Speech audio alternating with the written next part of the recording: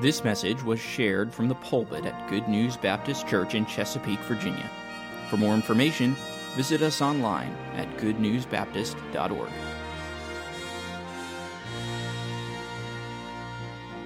So if you remember last week, we started with this problem of evil, and it's a pretty in-depth topic. We started looking at this verse from Isaiah chapter 45, verses 5 through 7, where we looked at specifically this phrase, I form the light and create darkness, I make peace and create evil. And as we looked at that, we asked, well, what is the problem of evil?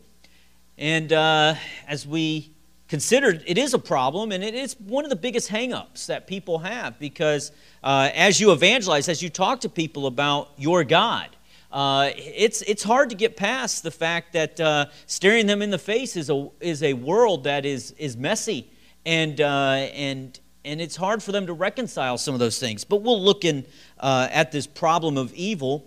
We'll see maybe a little more clarity this evening, I hope, on the biblical answers to this problem of evil, which, if I could just summarize the problem of evil, is if there is a God, and if He is good and all-powerful, then why doesn't He do something about evil?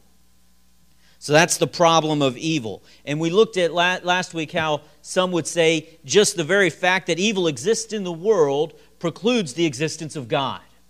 That God could not possibly exist if evil exists. They could not coexist together. So in doing that, we looked at this word, theodicy, which is really a vindication of the divine attributes. We're asking for a justification. If God does exist, how do we reconcile that with the existence of evil in the world? And we had just gotten into this common solution one, the first one that people explain. They say, well, evil is unreal. It's just a figment of your imagination. It's really not out there. And I think we were able to not spend too much time in putting that one to rest, that it's not very practical for us. And so we moved on quickly, and we'll pick it up here with the second argument, that evil is just good in disguise. Evil is just good in disguise. Now, this may sound very pious, and this may sound like, well, I'm just going to just look at this and say, well, you know, I'm going to just find the good in everything.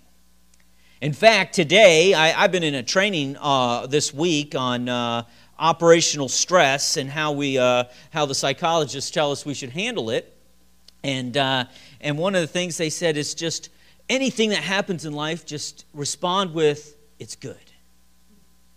That'll only get you so far. Because while we would like to say, oh, that's good, there's just some things that are bad. From God, this is what the charge is, that from God's perspective, all things are good, even though they seem bad from our point of view. That's what this idea is saying. That, hey, you know, God sees everything, and it's actually good. If you could just see it from the mind of God. And that's just a very gross misinterpretation of Romans 8:28.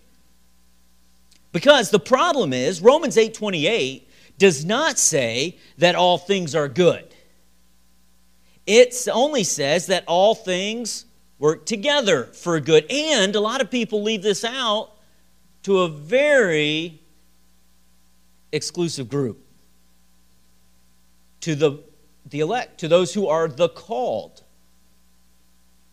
It's for a select group of people. Not everything works together for good. And I've even found myself in the past week as I've been counseling, and some who are heartbroken, I want to be very careful to say, hey, you know, it's all going to work out.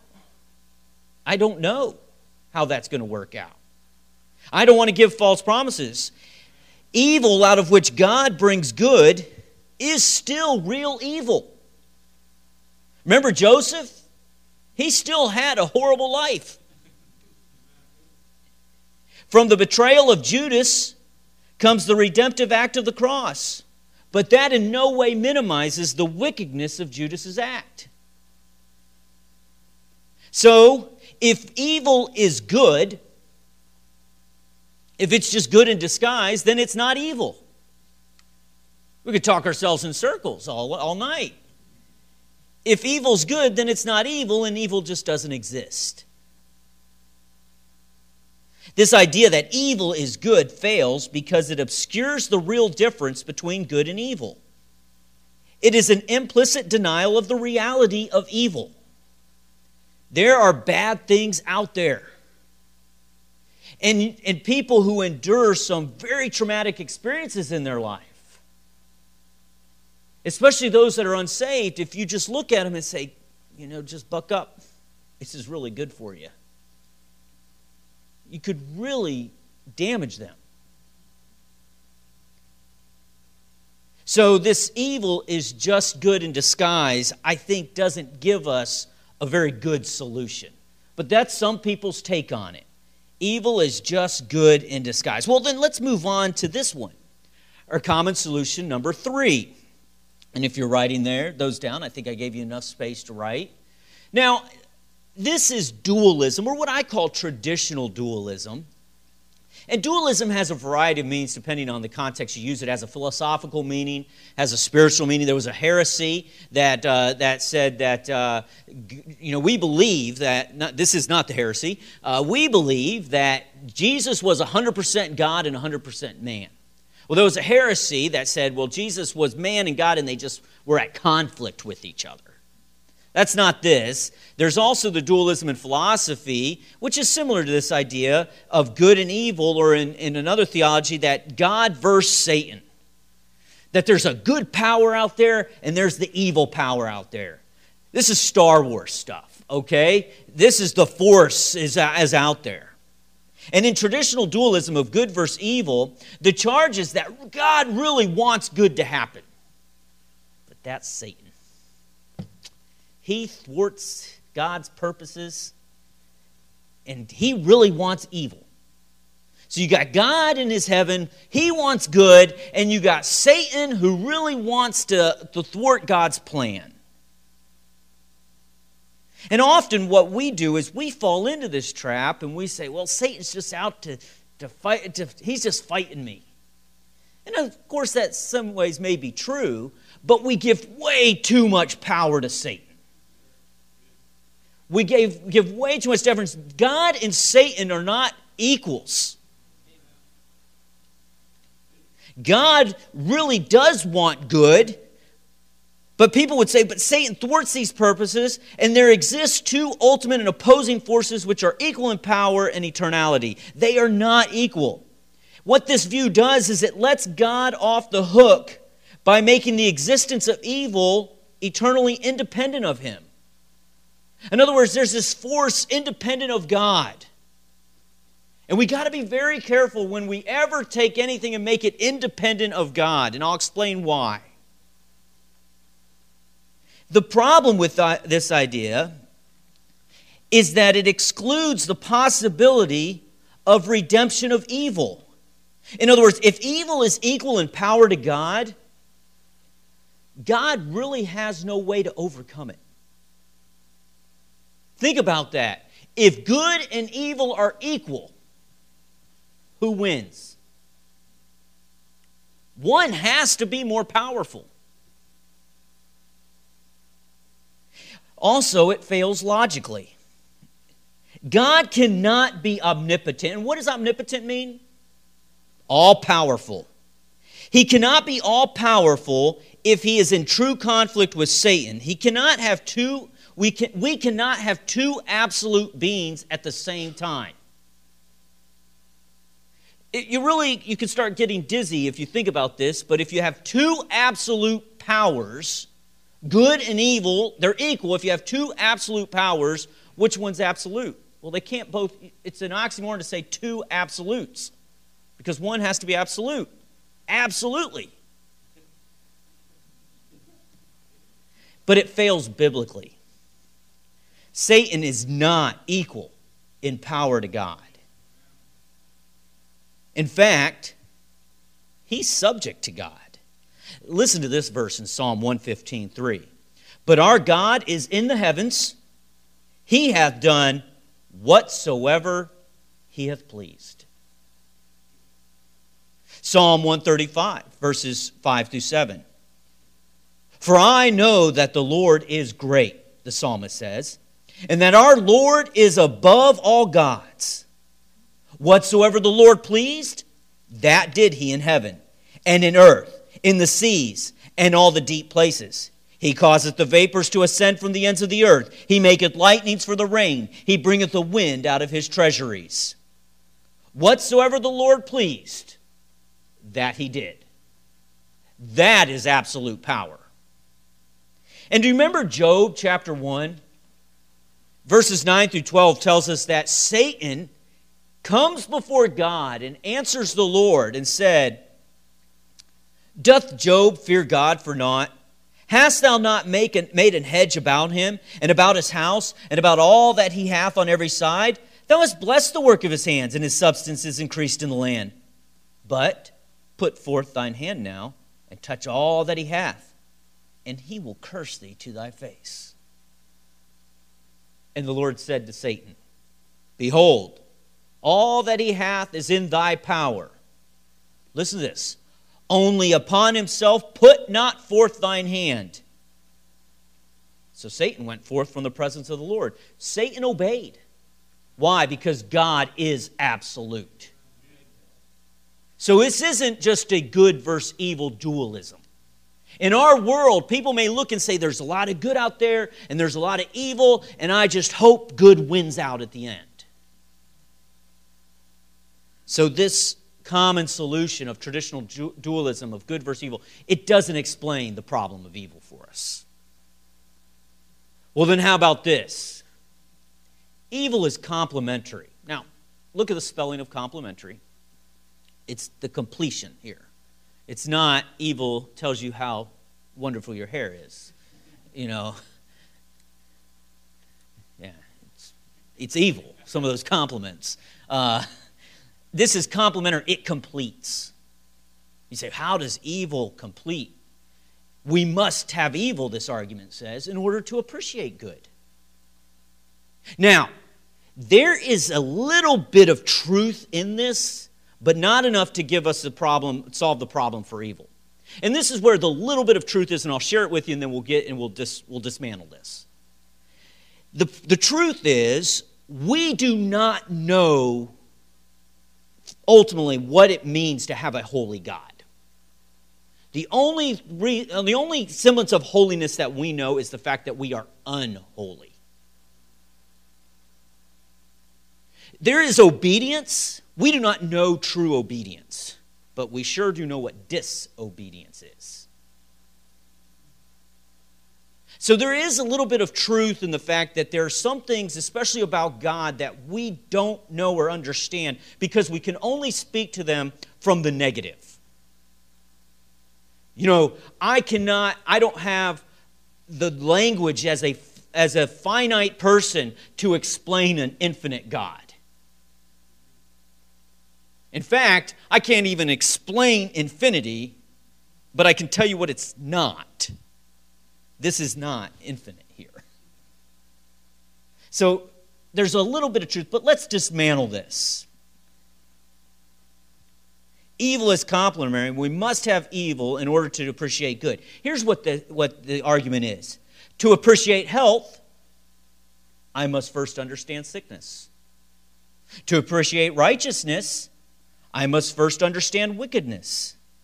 It appears weighty, it appears good on the surface, because we do experience the intensity of appreciation by way of such contrasting experiences. Hey, when I'm starved, I appreciate a meal much more than when I'm full. Because there is that contrast.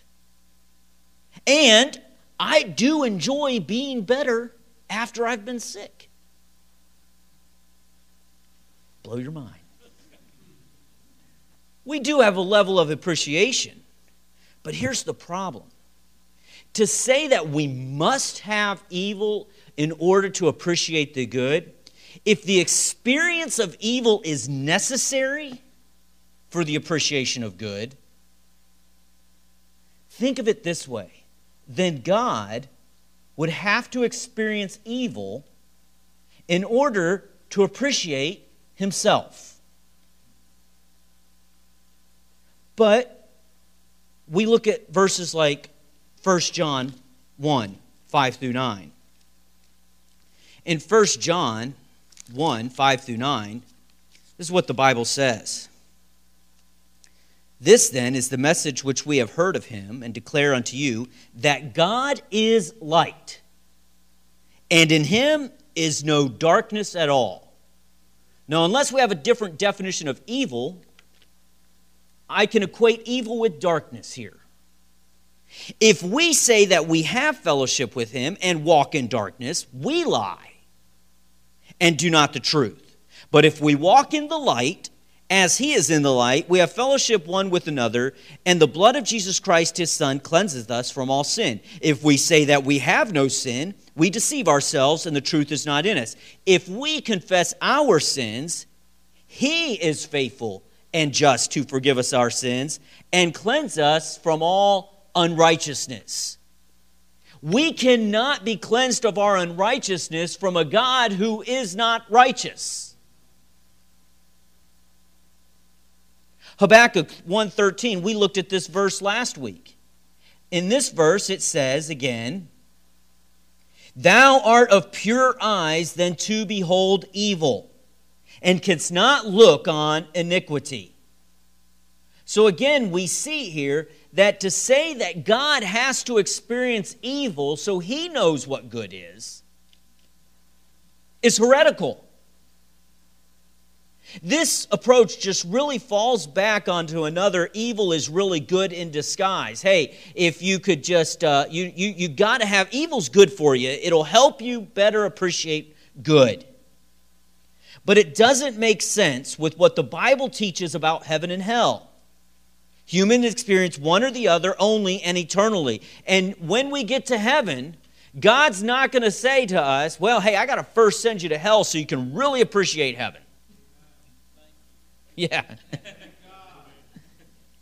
If God needs evil to show good, then this is very important. Then God necessarily needs something outside of himself. And again, he's no longer independent. God depends on nothing. But while this presents a logically valid argument, it lacks soundness because experiencing evil is not necessarily to know good. Think of it in this way, in this logical argument. If there is evil, this is what they're saying, if there is evil, we can know good. But another way of saying this is, I know good if and only if there is evil, making evil necessary to good. And if God is good, evil is necessary to God.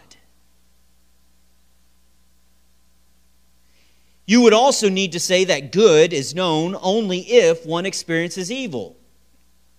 And that's what we know to be untrue. For if you had to experience evil in order to know good, then we would look at Adam and Eve in the garden, and we would say they did not experience good at all. But yet, when God created the world, he looked at it and he said, and behold, it was very good. He did not have to subject them to evil for them to appreciate, for them to know the good. But there is this idea of appreciation. In the military, we have, let me give an illustration on why it's crazy to think you have to experience something to appreciate it. So, in the Navy, and I've only seen this in the Navy, there are certain things in my military career that I just look back and I say, that was miserable. That was just not fun. And the gas chamber is one of them. You ever been in the gas chamber, Darren? It's miserable. And in Marines, they're not allowed to call it hazing. It's training. And so they say, take your gas mask off, take a deep breath. And I'm like, but that's what the gas mask is there. And so that's miserable. But the Navy takes it up a level. The Navy has this, what's called OC Level 2 spray. It's pepper spray in your eyes. And they put you through this routine where they say, hey, we're going to spray it in your eyes, and then you're going to go and you're going to fight. And you want to show that you can fight while under duress. Now, the chaplain doesn't have to do this training. And the chaplain probably shouldn't do this training. But the chaplain loves his people. And so I was on a ship and I said, hey, I'm going to experience this. You all experience this. I'm going to experience this. I will never experience that again. I mean, this chaplain, I don't know if I think I did lose my religion. I mean, it was painful. And I remember after it was over, they've got this hose, they're spraying it over. I'm over the side of the deck, and I just can't breathe, and it was just miserable. But the reason why they say, we want to be able to do it, but you also need to experience that, because if you ever have to pull the pepper spray and use it, then it may blow back in your face, and you've got to experience that. You know, I don't go shoot myself in the leg just so I know what that feels like. We don't have to experience it. And in seriousness, some people will say, you know, hey, just go out and you need to really experience the evil of this world. And some people subject their children to some things. Say, hey, I just need them to know what the world, that's very dangerous. Now, I said we can appreciate it. We can appreciate good, but we don't have to have evil to appreciate good. Evil may be sufficient to know good, but it's not necessary. In other words, you can know good without experiencing evil. This is what we read in Genesis chapter 2. And the Lord God planted a garden eastward in Eden, and there he put the man whom he had formed, and out of the ground made the Lord God to grow every tree. Listen what the garden was for Adam and Eve, who had not experienced evil. Every tree that is pleasant to the sight and good for food, the tree of life also in the midst of the garden, and the tree of knowledge of good and evil. And then down in verse 25, and they were both naked, the man and his wife, and were not ashamed. They were innocent, and they were experiencing good. Now, I guarantee, when they were kicked out of the garden, they looked back and said, I don't realize how good we had it. You can appreciate good, but we don't have to have evil. It's not enough to say evil. You have to have evil. It completes goodness. So we'll move on to our next argument, number 5. The argument is, well, evil is relative. Not evil relatives, that's true. But evil is relative. Evil is just relative. This is a very postmodern mindset. It's really not a theodicy. It doesn't justify anything. All it does is that it says it should be no such thing, not such thing. There is no such thing as good and evil. Only how you feel about it matters. It really just seeks to eliminate God. There are only social convictions or preferences that masquerade as real values. The problem, though, is, what does it mean that it matters how you feel about something?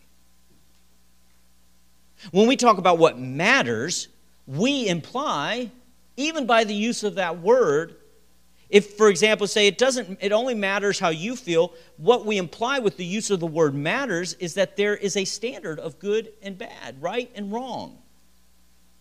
For example, what of the teaching that terrorism, mass murder, genocide, infanticide, mass gassing of humans and bombings are all they're just morally neutral because they're just a matter of perspective?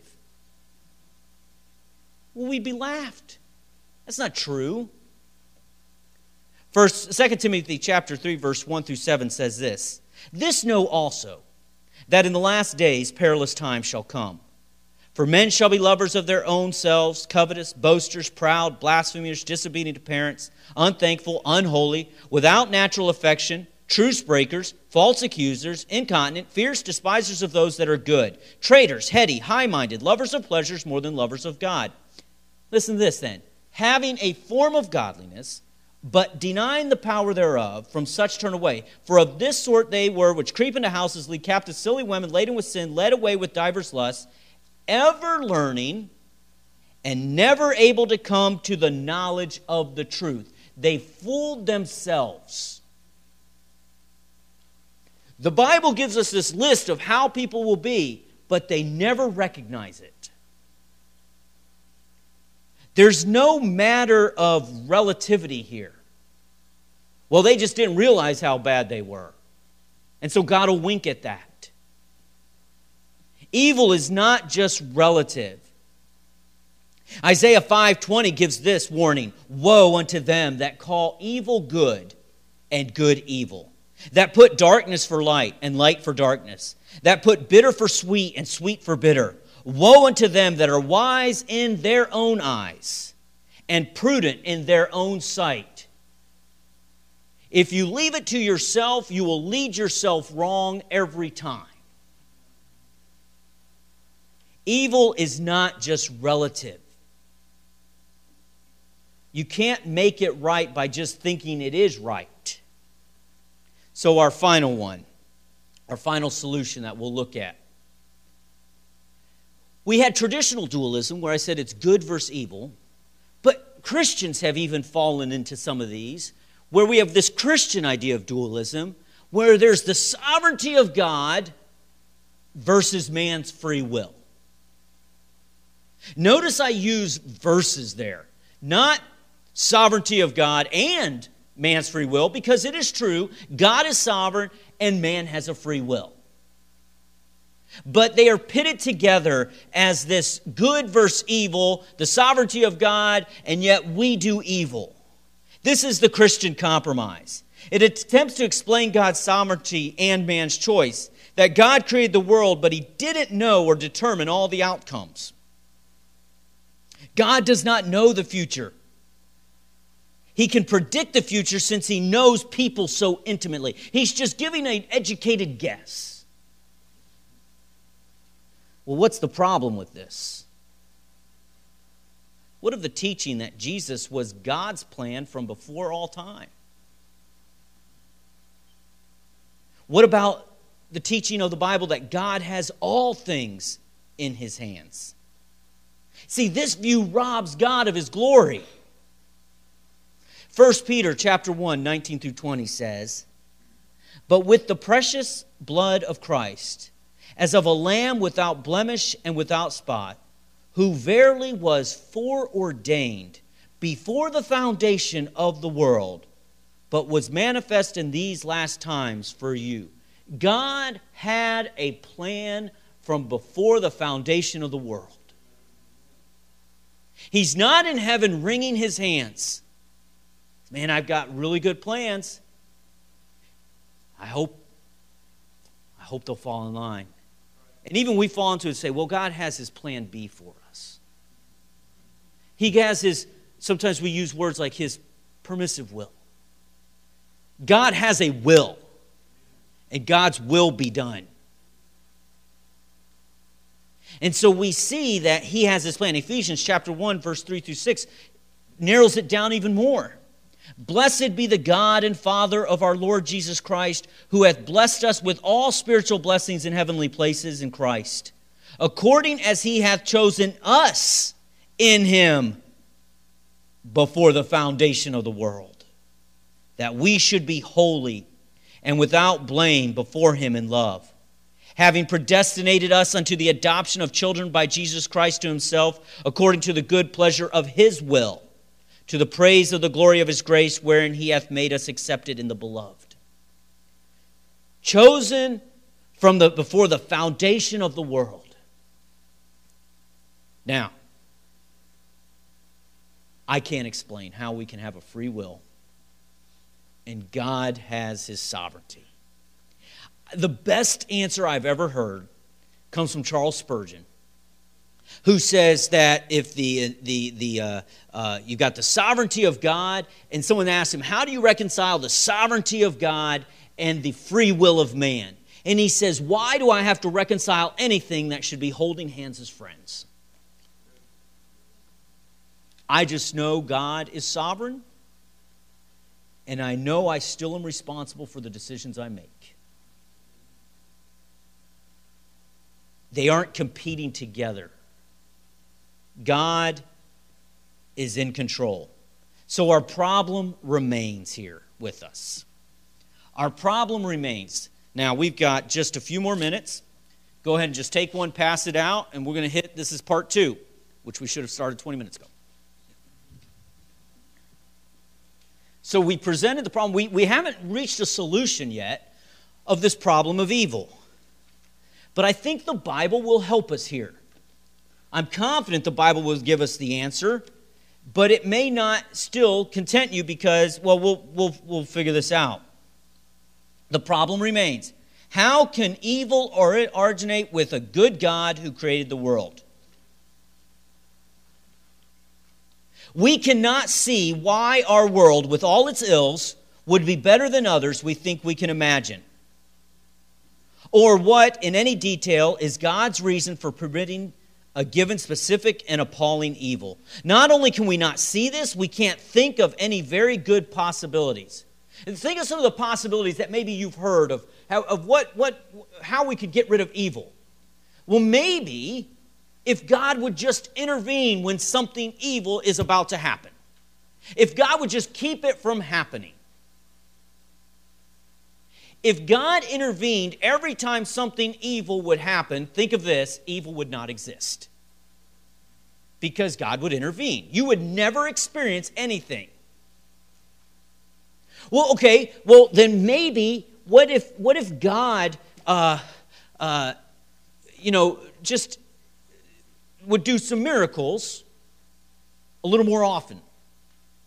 Now, God does intervene at times and there are miracles. But God has a plan. And when God intervenes, God is not going to stop an evil by creating a more evil. For example, we have a custom in my house when my children come to me and say, "Dad, my hand hurts." I'll say, "Oh, what happened?" "I don't know, it hurts right here." "I can cut your hand off, and you won't feel that hurt anymore." "But Dad, I'll not have a hand." "Yeah, there's some things you have to give up." "How bad does it hurt?" You say, "You're a horrible father." I know, I am. But we can really make evil worse, right? And God could intervene, and He could take away, sometimes He could take away the pain, but it would be a worse pain that it would replace it. So we can't imagine, we don't really have very good possibilities for God. So here I must say that most attempts to explain why God permits evil, these theodicies that we just went through, as we may call them, they're tepid, shallow, and frivolous. So let's go to the Bible. What is the solution? In one sense, there certainly are answers in the Bible about this. But in another sense, there is not a crisp, single sentence verse that will answer what is and tie this up in a bow for us and say, here it is. This is why evil exists in the world. We just don't have a perfect resolution on this issue as Christians. But what I can do, however, is provide the biblical perspective for the problem of evil. So as we've talked about before, our knowledge is limited. Our minds are fallen. But just because we cannot understand some real things fully does not mean we are unable to understand those things truly. For example, the Trinity. I cannot explain that fully, but I can tell you it's true. I can't explain the predestined will of God, but the Bible says it. It's true. There's a lot of things I cannot fully explain. But if we're waiting for that 100% solution on everything, we will leave disappointed. We don't have a solution in that sense, that we can make perfect sense of evil, suffering, and pain in the world. And it's okay to stop and step back and say, I don't know. I don't know why we have a pandemic right now. I mean, we can argue about that. But am I in the place of God? I don't know why people die when they do and at the ages they do. The complete full answer has not been revealed to us by God. So we can trust in a God who has not revealed this to us. But that's the key. We have to trust someone who hasn't revealed to us everything. Can we trust him? Yes, absolutely. We trust God because of what we do know and what God has revealed to us. This is an imperfect example, but let me share it with you. So a father tells his son who's playing in the yard to drop down on all fours and crawl through the mud towards him. He says to his son, "Get down and crawl towards me." The son wonders why and asks, "Dad, why?" But the father demands strict obedience. And so the son obeys and does so. And when he gets to his father's feet, his father picks him up, turns around and shows him a deadly snake that was hanging in the tree above where the child had been standing. One day we will be in God's presence. And we will see things from a different perspective. And we shall know, even as also we are known, and I believe we'll understand things more fully. But until then, his thoughts are not our thoughts, and his ways are not our ways. But we can trust God as he has been revealed to us. We can trust him as he has revealed to us. And the first thing I want you to see there is God is the all-powerful. The reason why we can trust him, this is what's been revealed. God is the all-powerful governor of his universe. God is the all-powerful governor of his universe. Psalm 115:3, we already read it. Let me say it again. Our God is in his heaven and does whatever he pleases. Remember the book in Genesis, chapter 1? God spoke and the worlds were created. Colossians chapter 1, verses 16 through 7. If you look at that, Colossians 1, chapter 16, 7, it says this. For by him were all things created that are in heaven and that are in earth, visible and invisible, whether they be thrones or dominions, principalities or powers. All things were created by him and for him. And he is before all things, and by him all things consist. That verse 17 is an a priori argument. In other words, you can't have this without first having something else. And he says the writer says, God is before all things. All this stuff around you would not exist without him. He is the all-powerful governor of his universe. Not only is the all-powerful governor of his universe, it's been revealed to us through the Word of God that God is in control of every aspect of his creation. He didn't just create it, but he is an active and involved governor. He is still in control. He didn't just create it and say, hey, go and let's see what happens. I'll put the world in motion and we'll just let it go from there. He is in control of every aspect of his creation. In Ephesians chapter 1, it says this in verse 11. In whom also we have obtained an inheritance, being predestinated according to the purpose of him who worketh all things. Listen, who does he go to? After the counsel of his own will. He worketh all things after the counsel of his own will. He is not dependent on anyone. God is in control of every aspect of his creation. Psalm chapter 33. Psalm chapter 33, the psalmist says in verse 13, Psalm 33, For the Lord looketh from heaven and beholdeth all the sons of men. From the place of his habitation he looketh upon all the inhabitants of the earth. He is in control of every aspect of his creation. In verse 15 he says, He fashioneth their hearts alike. He considereth all their works. He created us. He controls us. God is in control of every aspect of His creation. Number 3, this is where it starts getting a little more challenging. We're told God orchestrates the sins of man to glorify Himself. He orchestrates the sins of man to glorify Himself. Let's walk through this. We begin in Exodus chapter 4. Exodus chapter 4.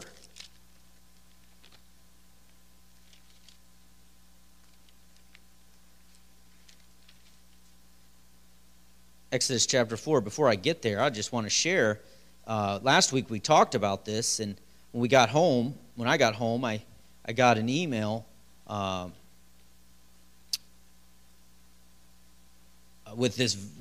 that was very much in line with this thought that God uses things that we would think are just completely uncommon. And so the Wideners, Bill Widener email, he said, it reminded him of this verse in Leviticus 14:34, which says, And I put the plague of leprosy in a house of the land of your possession. We're now talking about God doing things, orchestrating things, even using evil to accomplish His will. But in Exodus chapter 4, this is what we read. In verse 21, Exodus 4:21. Listen, and the Lord said unto Moses, When thou goest to return into Egypt, see that thou do all those wonders before Pharaoh, which I have put in thine hand.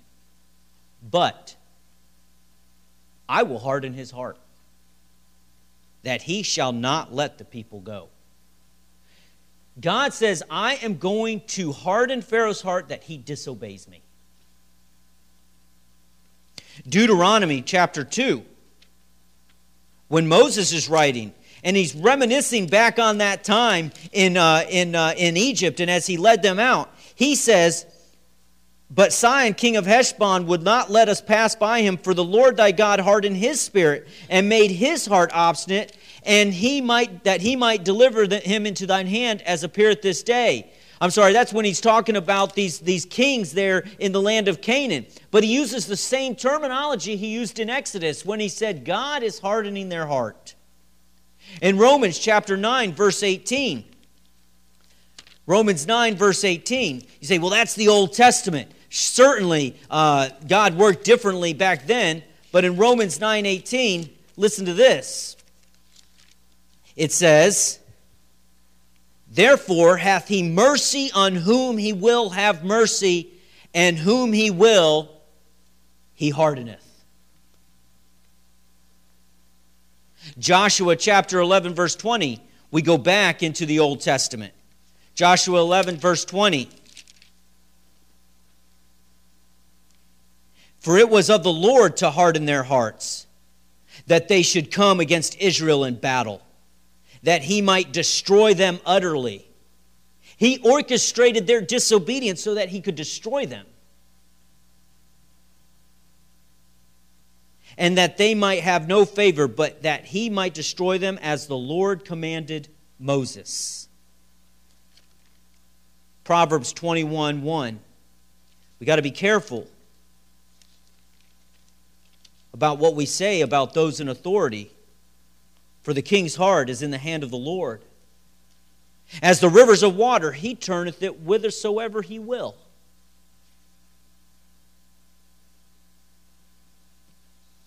So we see again that God orchestrates the sins of man to glorify himself. John 6, verse 7. Another example in the New Testament. John 6, verse 7. That's not the right verse. But it talks about when Jesus, he says, hey, I have been given all these disciples, and one, I've chosen them, and one is a devil. He picked one, knowing full well what Judas was going to do. John 17, verse 12. In John 17, verse 12, we see that while I was with them in the world, I kept them in thy name. Those that thou gavest me I have kept, and none of them is lost, but the son of perdition. Again, this is talking about Judas. The son of perdition, that the scripture might be fulfilled. And in John chapter 19, verse 8, we see the example of Pilate. When Pilate therefore heard that saying, he was the more afraid, and went again into the judgment hall, and saith unto Jesus, Whence art thou? But Jesus gave him no answer. Then said Pilate unto him, Speakest thou not unto me? Knowest thou not that I have power to crucify thee, and have power to release thee? Jesus answered, Thou couldst have no power at all against me, except it were given thee from above. Therefore he that delivered me unto thee hath the greater sin. Again, we see that God put Pilate exactly where he wanted him. And he said, hey, this power has been given to you for a purpose. God orchestrates the sins of man to glorify himself. But God never blameworthy of the evil that occurs. You say, well, if he orchestrates it, doesn't the blame rest on him? James chapter 1 says it like this. In James 1 verses 3, James 1:13, it says, Let no man say when he is tempted, I am tempted of God. For God cannot be tempted with evil, neither tempteth he any man. Every man is tempted when he is drawn away of his own lust and enticed. God is never blameworthy for the evil that occurs. Those who commit the evil are to blame. For God is good and holy, and he hates evil. Revelation 4:8, day and night, these creatures around the throne of God never stop saying, Holy, holy, holy is the Lord God Almighty, who was and is to come. God is holy. And we cannot point our finger at him and lay the blame at his feet, for he is a holy God. So God judges us. We do not judge God. Remember the story of Job? When Job thought he could judge God, and God said, Where were you when I created the worlds? We don't put God on the dais and say, you need to hold yourself accountable to us. Romans chapter 9. Let me read this verse to you. In chapter 9 or verse 19. Thou wilt say then unto me, Why doth he yet find fault? For who hath resisted his will? Nay, but, O man, who art thou that repliest against God? Shall the thing formed say to him that formed it, Why hast thou made me thus? Hath not the potter power over the clay, of the same lump to make one vessel unto honor, and unto another dishonor? What if God, willing to show his wrath, and to make his power known, endured with much long suffering the vessels of wrath fitted to destruction, and that he might make known the riches of his glory on the vessels of mercy, which he had afore prepared unto glory? We don't judge God. He judges us. And God will use evil for an ultimate good purpose. A greater good, if we could say it like that. We may not now fully understand what this is. Oh, now I'm not talking about a utilitarian concept of the greater good for humanity. I'm talking about the good that only he knows and will reveal to us in his time. In Genesis 50 verse 20, this is what Joseph was saying to his brothers. Hey, you meant it to me for evil, but God meant it for good, to save much people alive. Again, Romans 8:28, all things work together for good to them that love God, to them who are the called according to his purpose. God's ultimate purpose is not to provide happiness for man, but rather to glorify himself. Man's chief end is to glorify God and enjoy Him forever. So, we're going to stop it there. We do have to finish this last part. We'll do it in a couple weeks when we come back, so save your copies. And we'll pick that up because we're in the biblical conundrum that we've been revealed some things, but we're going to pick it up next time with the biblical solution. The biblical solution, where we're told that some things here we've been revealed, but now we're going to see how we can trust those things. And we'll pick that up next week. Or 2 weeks. It'll be quick. We'll finish it, and then we're going to move on. And then our next topic will be, after we finish that, the reliability of Scripture. The reliability of Scripture. We started with how man is not thinking. And we moved from there and we talked about the existence of God. And if God exists, then what do we do with this problem of evil? And now that we've accomplished that, or we're going to look and say, well, evil is with us. God can use it. God has a plan. But we only know that because the Bible tells us that. So how do we trust the Bible? And if you've ever had a conversation with someone, often it gets into, they go on these rabbit trails.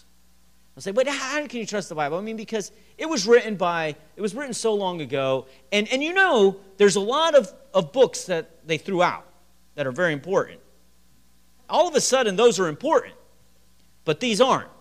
And so they set themselves up as the judge of which ones are important. And so we're going to look at how the Scripture was canonized and how we got what we got. And how we do have the complete Word of God. We'll look at the reliability of Scripture. We'll finish up this problem of evil, move on into the reliability of Scripture 2 weeks from tonight. Dear Heavenly Father, thank you for this time. Lord, I pray that we would, if nothing else is remembered, Lord, help us to just remember that you are God, you are good, and we can trust you. And we can look around us, and we can become so distracted by everything we see going on. And we can wring our hands and say, God, times are getting bad. But Father, I pray it's in those times that we will look up, for our redemption draws nigh. Lord, bless us as we leave here. Watch over us. Keep us safe as we travel home. And Father, if evil befalls us, I pray that we would continue to look to you and trust you. Shall we not receive good at the hand of God and not receive evil? Father, if the rain falls on the just and the unjust. And so, Father, if evil befalls us, Lord, may we keep our focus on you. May we trust you. And may we glorify you and enjoy you forever. I pray these things in Jesus' name. Amen.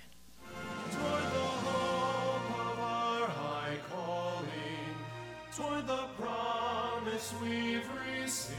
Thank you for listening. If you have questions about your relationship with God, or you would like to know more about the ministry of Good News Baptist Church, please visit us online at goodnewsbaptist.org or call us at 757-488-3241.